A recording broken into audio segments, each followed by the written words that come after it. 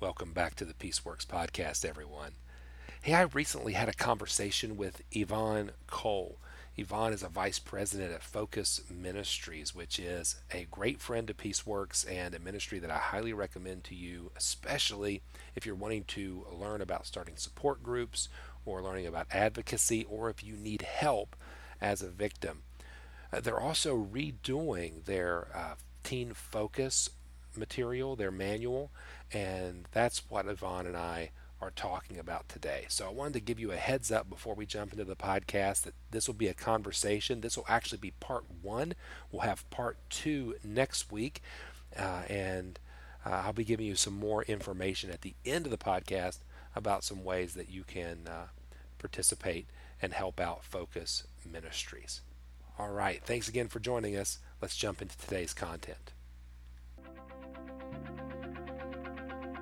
Welcome to the Peaceworks podcast. I'm your host, Chris Moles. I'm a pastor and biblical counselor who helps churches and families confront the evil of domestic violence and promote healthy, God-honoring relationships.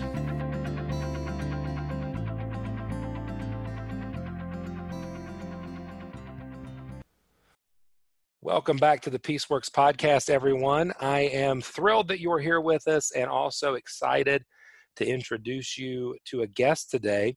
Our guest on the Peaceworks podcast is Yvonne Cole. Now, Yvonne is serving as a vice president at Focus Ministries. Some of you guys are aware of Focus. I've talked about Focus on the podcast before. Have a friendship with Paula Silva and just admire the work that Focus has been doing to educate the church and to serve victims. And today we're going to be talking about a subject that I know some about. I'm excited to hear more and to learn more about, but we're going to talk about the subject of teen dating violence. This is a very important topic because, as you know, listener, I think the estimates are pretty high of the number of young ladies in particular who are being stalked or who are being threatened in dating relationships, and even new phenomena like breakup violence that we're learning about that a lot of the young ladies in our churches are experiencing. So let's be prepared to learn and welcome Yvonne Cole to the Peaceworks podcast. Thanks for joining us. Thank you, Chris, for having me. Hey, could you tell us a little bit more about your role at Focus and some of the things that you do in the advocacy world? The advocacy world, I myself am a survivor of domestic violence, hence working with the domestic violence ministry. And yes, Paula Silva, she is our president, and she spearheaded this wonderful ministry for millions and millions of years, as you know, as you said. Yeah. So some of the things that Focus Ministries does, and this is one of the babies of Focus Ministries, is the Teen Focus program.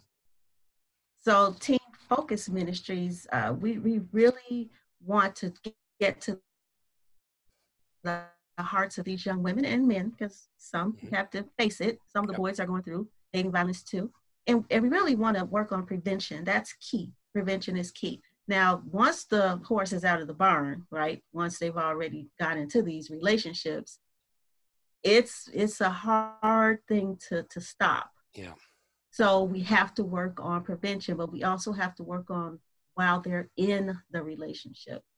And then we also know, as you said, Focus Ministries has many ministries, pastors' wives support groups. We have support groups in different states. We also talk to women about starting a support group, faith-based. So you're not just having a support group, but you're having a faith-based support group. Right. And then the key thing, Chris, would be education. Right. We say we all know about domestic violence, but unless you've been in it, unless you've experienced it, unless you've counseled like Paula does many women and met them where their hearts are and what they're really going through in this tragedy, you really don't know about domestic violence. I'm going to venture to say that. Yeah. And you're on the other side of that. But you're taking care of the batterers. Thank you for that. But I did want to start with scripture, Proverbs 11:5. The Lord examines both the righteous and the wicked, and he hates those who love violence. Absolutely true. I think that's a great reminder for all of us. I know for me, for me, that's a We're verse. going to run it with this, Chris. Go ahead. Okay. I'm sorry. I was going to say that's a verse that I've used quite a bit in batterer work, just to remind the guys that I work with that they're not only standing in opposition to their partner, they're also standing opposed to God in direct opposites to His will and what He wants to accomplish in their lives. That's correct. And even though some men know this, they're Christians, right? They know this. We do know domestic violence is all about power and control. Right. And it must be exerted at any cost. Right. So let's go into this teen dating violence with the definition. Sure. So teen dating violence is referring to, just like regular domestic violence, it's a pattern. And it's of actual and perceived. So it's not something that you just physically feel. You can perceive a threat, and it can be vitally, vitally frightening. So we also know that it's about the physical violence, but it's also stalking, cyberbullying, rape. A lot of people don't want to call it that. Right. They call it sexual abuse. But when she says no, it means no. Right. But Chris, when we think about this, and we're in a relationship with someone that we like, and then our feelings get involved and our emotions get involved, what follows? In some cases, the physical aspect, right? Yeah. And that's where we make a lot of mistakes. That right there, as the Bible says, the body is the Lord's, right? Right. So you're laughing, but it's true, right? It is true. And I find too, when we're talking with men, and I assume this would be with young men as well, listeners, when we think about physical violence in particular, and really emotional and relational, each of these are direct violation of the image of God imprinted on that person. And so these are good reminders, theologically speaking, when we're working with not just young ladies, but young men. Absolutely. And I used to think, Chris, that, well, if the young lady didn't allow this to happen, then he couldn't do it. That's what I used to think, right? But look at this. Think about this. You're involved. Your heart is there already. Right. You know, and most times when women, you ask women why they don't leave, they say, because I love him. Exactly. And we don't really even know what love is, but we go by that. So continuing on with that definition, years ago, that cyberbullying, it was not in effect. Right. You could call me on the phone. Right. And it would have a cord to it. Right. Remember that? Oh, yeah. And so I can hang up on you. But in that case, now when you text me with that phone that you gave me, you bought me because I thought you were being nice, but you did it because you wanted to track me. You want to find out where I was, who I was with, who I'm texting, how far away I am from you. Exactly. It doesn't mean that you're doing it because you're nice. There's a reason behind that. Right. And so it extends beyond that. And just like domestic violence, it can extend into different forms. And as you mentioned, emotional abuse, there is spiritual abuse. Absolutely. Right. And then a lot of that spiritual verbiage we take, well, the Bible says you should respond in this way. Right. And they use that against the woman. And then the woman wanting to be obedient, what happens? She believes it and she goes with it. We found this not just in adult relationships, but to our topic today, the numbers of youth pastors that we've encountered who are discovering dating violence in their own youth groups. And the surprising number, when confronting it, are actually hearing some of these spiritual abuse behaviors coming from the parents, who are then reinforcing what the teens are experiencing. Coming from the parent, that's the other thing. So you take Adam, who's been brought up in an abusive home. What's Adam going to do? But he doesn't have to. Right. It's a choice. Right. But if he's seen that coming up all these years, then it's an easier choice. But it's still a choice, right? And just like domestic violence, there's no gender specificity to it, no ethnicity, social economics. You don't have to be poor to date someone who is going to abuse you. None of that has to have happened. Right. But Chris, we do know this. A lot of times they do see it at home. Not only that, the media. Mm-hmm.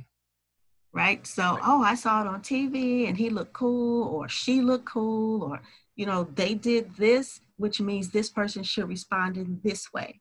Yeah. If you don't get this from home, and now you're an adult or a teen adult, as they say, yeah. Right? What happens? You still perpetrate it. I think that's a valid point too, that we need to think about, guys, as we're listening in, the effect of media and where we're getting our cues. And granted, I think responsibility is a big part of that. And I would never be one to say, oh, you shouldn't listen to that type of music or watch those type of movies. But I think we do need to understand the influence that, say, certain music artists and their lifestyle has, certain athletes and their lifestyle have on young people, in particular those who don't have a solid influence at home.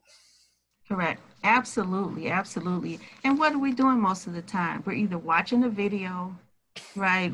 We're online doing something. But if our mind goes to that, what's being shown in front of us, we're going to perpetrate it.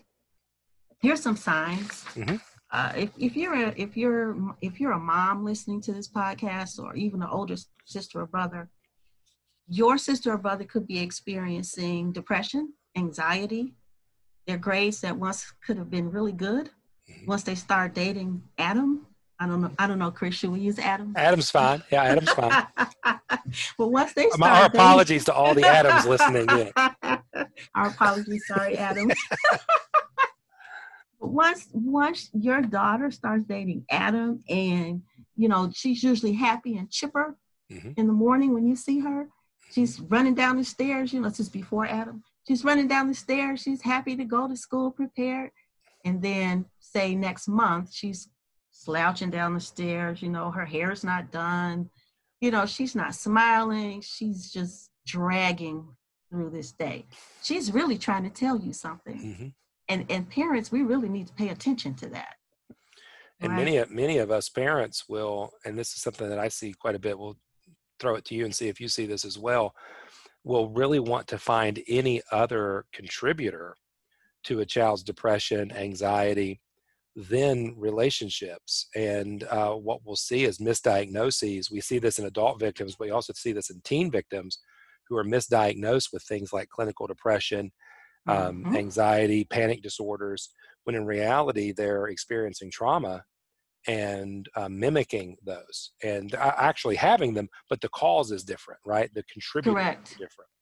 And we don't think about that as parents because we're so busy with our lives and, you know, running back and forth with our issues. Right. So this is a key thing that Focus wants to focus on, and that's the prevention aspect of it. Pay close attention. What about when your daughter, who, you know, starts wearing those long sleeve blouses in the summertime, or she's in the washroom and you're like, come on, get ready for school. We got to go. We have to go. And she's like, okay, mom. But she's in there cutting herself.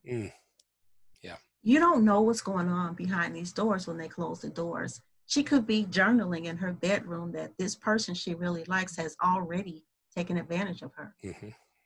We really need to pay attention as parents and older siblings. Also, and as you said, the outcome of some of these could be anorexia, could be bulimia. All of these things come out, as I like to say, sideways.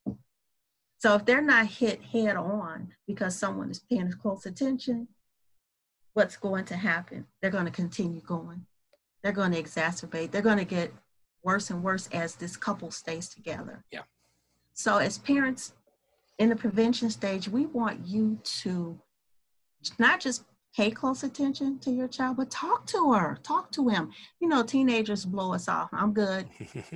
I'm fine. Yeah. They give you those one-word answers. Yeah. But there's a reason for that too.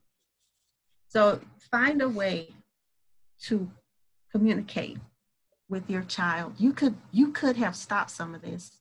And I'm not putting the focus primarily on the parent, but the parent is the one that the child or teen has contact with the most. Sure. Also in schools. Yeah. So when Mrs. Witherspoon sees Adam in school and he sees Adam has a new girlfriend, Sally, and now Sally is waiting outside the classroom door because Adam told her she better be. Better. Mm-hmm.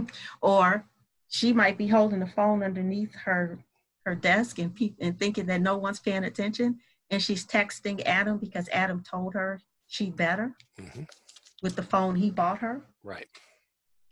So there's many different things that are happening that's going on with these teens, and they do shut us out. If we think back, did we shut our parents out when we were teens? Oh yeah.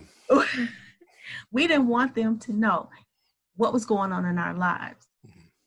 But one of these reasons is because we're ashamed. Right. And that's even behind an adult person experiencing domestic violence. Mm-hmm. Ashamed, right? Yeah. And the most thing, Chris, I see is fear. Mm-hmm. So here's some things that you can ask your teen. Okay. Does he tape record your phone conversations with that phone he bought you? Yeah. And is paying your phone bill on, right? Right? Mm-hmm. You're thinking he's nice. What about, and I saw this when I was in school, what if he gave you this certain look from across the room? Mm. You know what that look means. All he has to do is look your way. And your insides turn to jelly. You're afraid. What if he belittles the fact that you made valedictorian of your class? Why is he doing that? There's a reason he's doing that. Why does he isolate you from your friends and family and tell you, oh, you know, I really just want you all to myself. You know, we have such fun together. Why do you need to go and study with your friend? Right? And I'm using he because right. most you understand that. Yeah. So then what about intimidation? The intimidation that he might say to you something like, you don't have to go to work today. I don't want you to go to work today. I need you to help me study to pass this test. And if you don't, you're not going to work anyway. I'm going to make sure that you know. So you go outside to get in your car and the tires are slashed. Mm-hmm. Any of that. Does he tell you he loves you so much that if you leave him, he's going to kill himself? And then goes and climbs to the top of his house mm-hmm. with his phone in video mm-hmm. to show you he's going to jump off the roof, right? So those are some things that actually have happened, mm-hmm. literally have happened. And because she loves him, I'll go back to that, yeah. She may not have had that parenting in the background, right? And now she has no friends. He's isolated her. Who can she go talk to? Mm-hmm. And in high school, you know, we always want to hang out with our friends.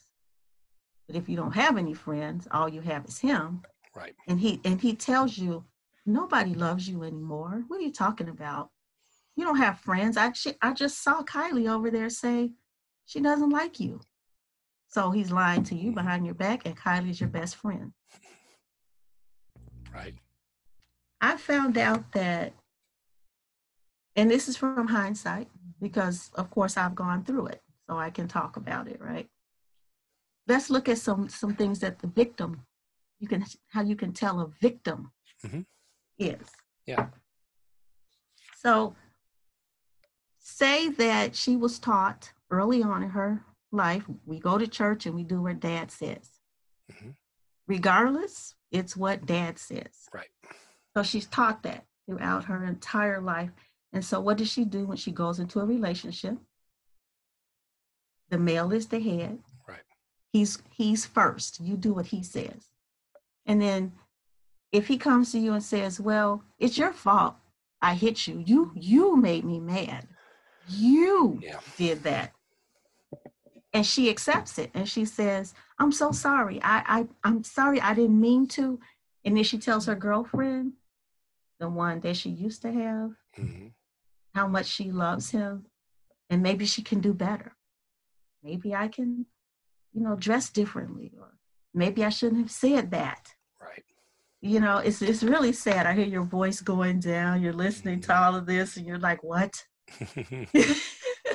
And you're on the other end of this, so you're Yeah. speaking with the batterers, but you're also now speaking to someone Well, who's gone. that's the thing about working with men is the same set of excuses, rationales, and justifications keep coming back up because they tend to work. And I usually tell my guys this, that battering, abuse is a learned behavior. We either learn it from observation or it's learned through trial and error.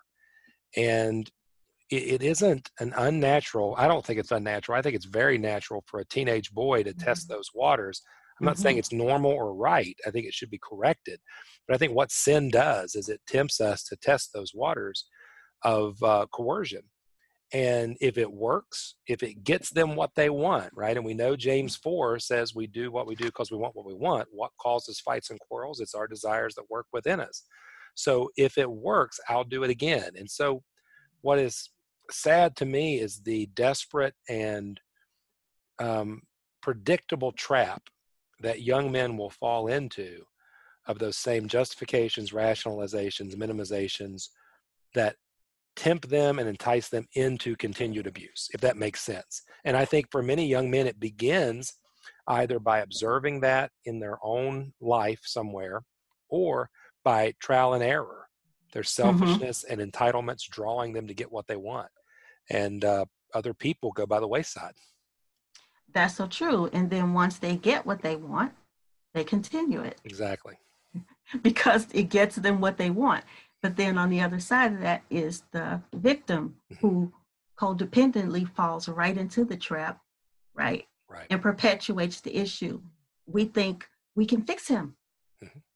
We think, okay, he's just having a bad day, and we give him excuses for shouting at us, for putting, oh, but he just he just touched me. He didn't really, or he just tapped me. He didn't punch me. Right. That's not abuse, is it? And sadly enough, some of these girls don't even recognize it as abuse. Well, and when you're a young person too, we're expecting, and I teach this quite a bit when I'm talking about the impact on children witnessing domestic violence. We're asking a young person to uh, understand and comprehend things outside of their personal experience. And so, if a young lady, for instance, one has lived in a home with domestic abuse, that Mm-hmm. behavior might be normalized. Number two, if she hasn't, it may be confusing, and confusion actually works to the benefit of the batterer. And so it's a hard truth that I think it's good for the listeners to hear. It's a hard truth that a young lady in a situation like this is experiencing and probably being trapped in both the realities of her own love and affection and the manipulation of this individual, and the life experience isn't there to navigate it. If it's hard for an adult woman, then how much difficult it's going to be for a teenage victim. Correct. And think of that, like you just said, a teenage victim. So she's accustomed to this behavior. Mm-hmm. She's in some cases, like you said, she's grown up in it. Mm-hmm. It's become the norm. So, and this sounds counterproductive, but it becoming the norm means that, okay, this is the way life is. Right. And it really isn't. So now she has nothing to gauge how life really should be. Nothing. Mm-hmm. So as I did, you begin to date the relationship that you've lived in. Mm. You gravitate towards it, not even knowing you're gravitating towards it. Right. Right? I'll just do a few more Okay, we're good. of this. Okay. So let's think about the victim. She doesn't know that she's not being treated right. So if she doesn't know she's not being treated right, she can't confront that. And let's say she does stand up inside, say her Holy Spirit, her spirit inside, she stands up and she says, this isn't the way I want to be treated. What? What happens? He comes at her and backs her back down with that fear. Yeah. And so now she's like, was I, and just confused, totally confused. And then if you don't know how to relate to you, If you don't know who you are on the inside, if you don't create your own boundaries, Mm-hmm. what's going to happen? That person's going to run your life. We'll pick up our conversation with Yvonne Cole next week. We'll continue with part two. But I wanted to stop for just a second, give you some information about Focus Ministries, let you know um, that they are beginning their beta testing of their Teen Dating Violence Manual. We're going to talk more about that in the next podcast, but I wanted to give you a heads up so that you can go over to Focus Ministries, the number one.org, and reach out to them if you would like to be part of that beta testing. If you're a Sunday school teacher, small group leader, youth leader, teacher, parent, and you would like to consider bringing teen focus to your church or your youth group, getting that material and getting trained in that material as a beta tester, be sure to reach out to Focus and let them know. Also, be sure to check out our episode next week as we wrap up our conversation with Yvonne Cole. Thanks again for listening. God bless.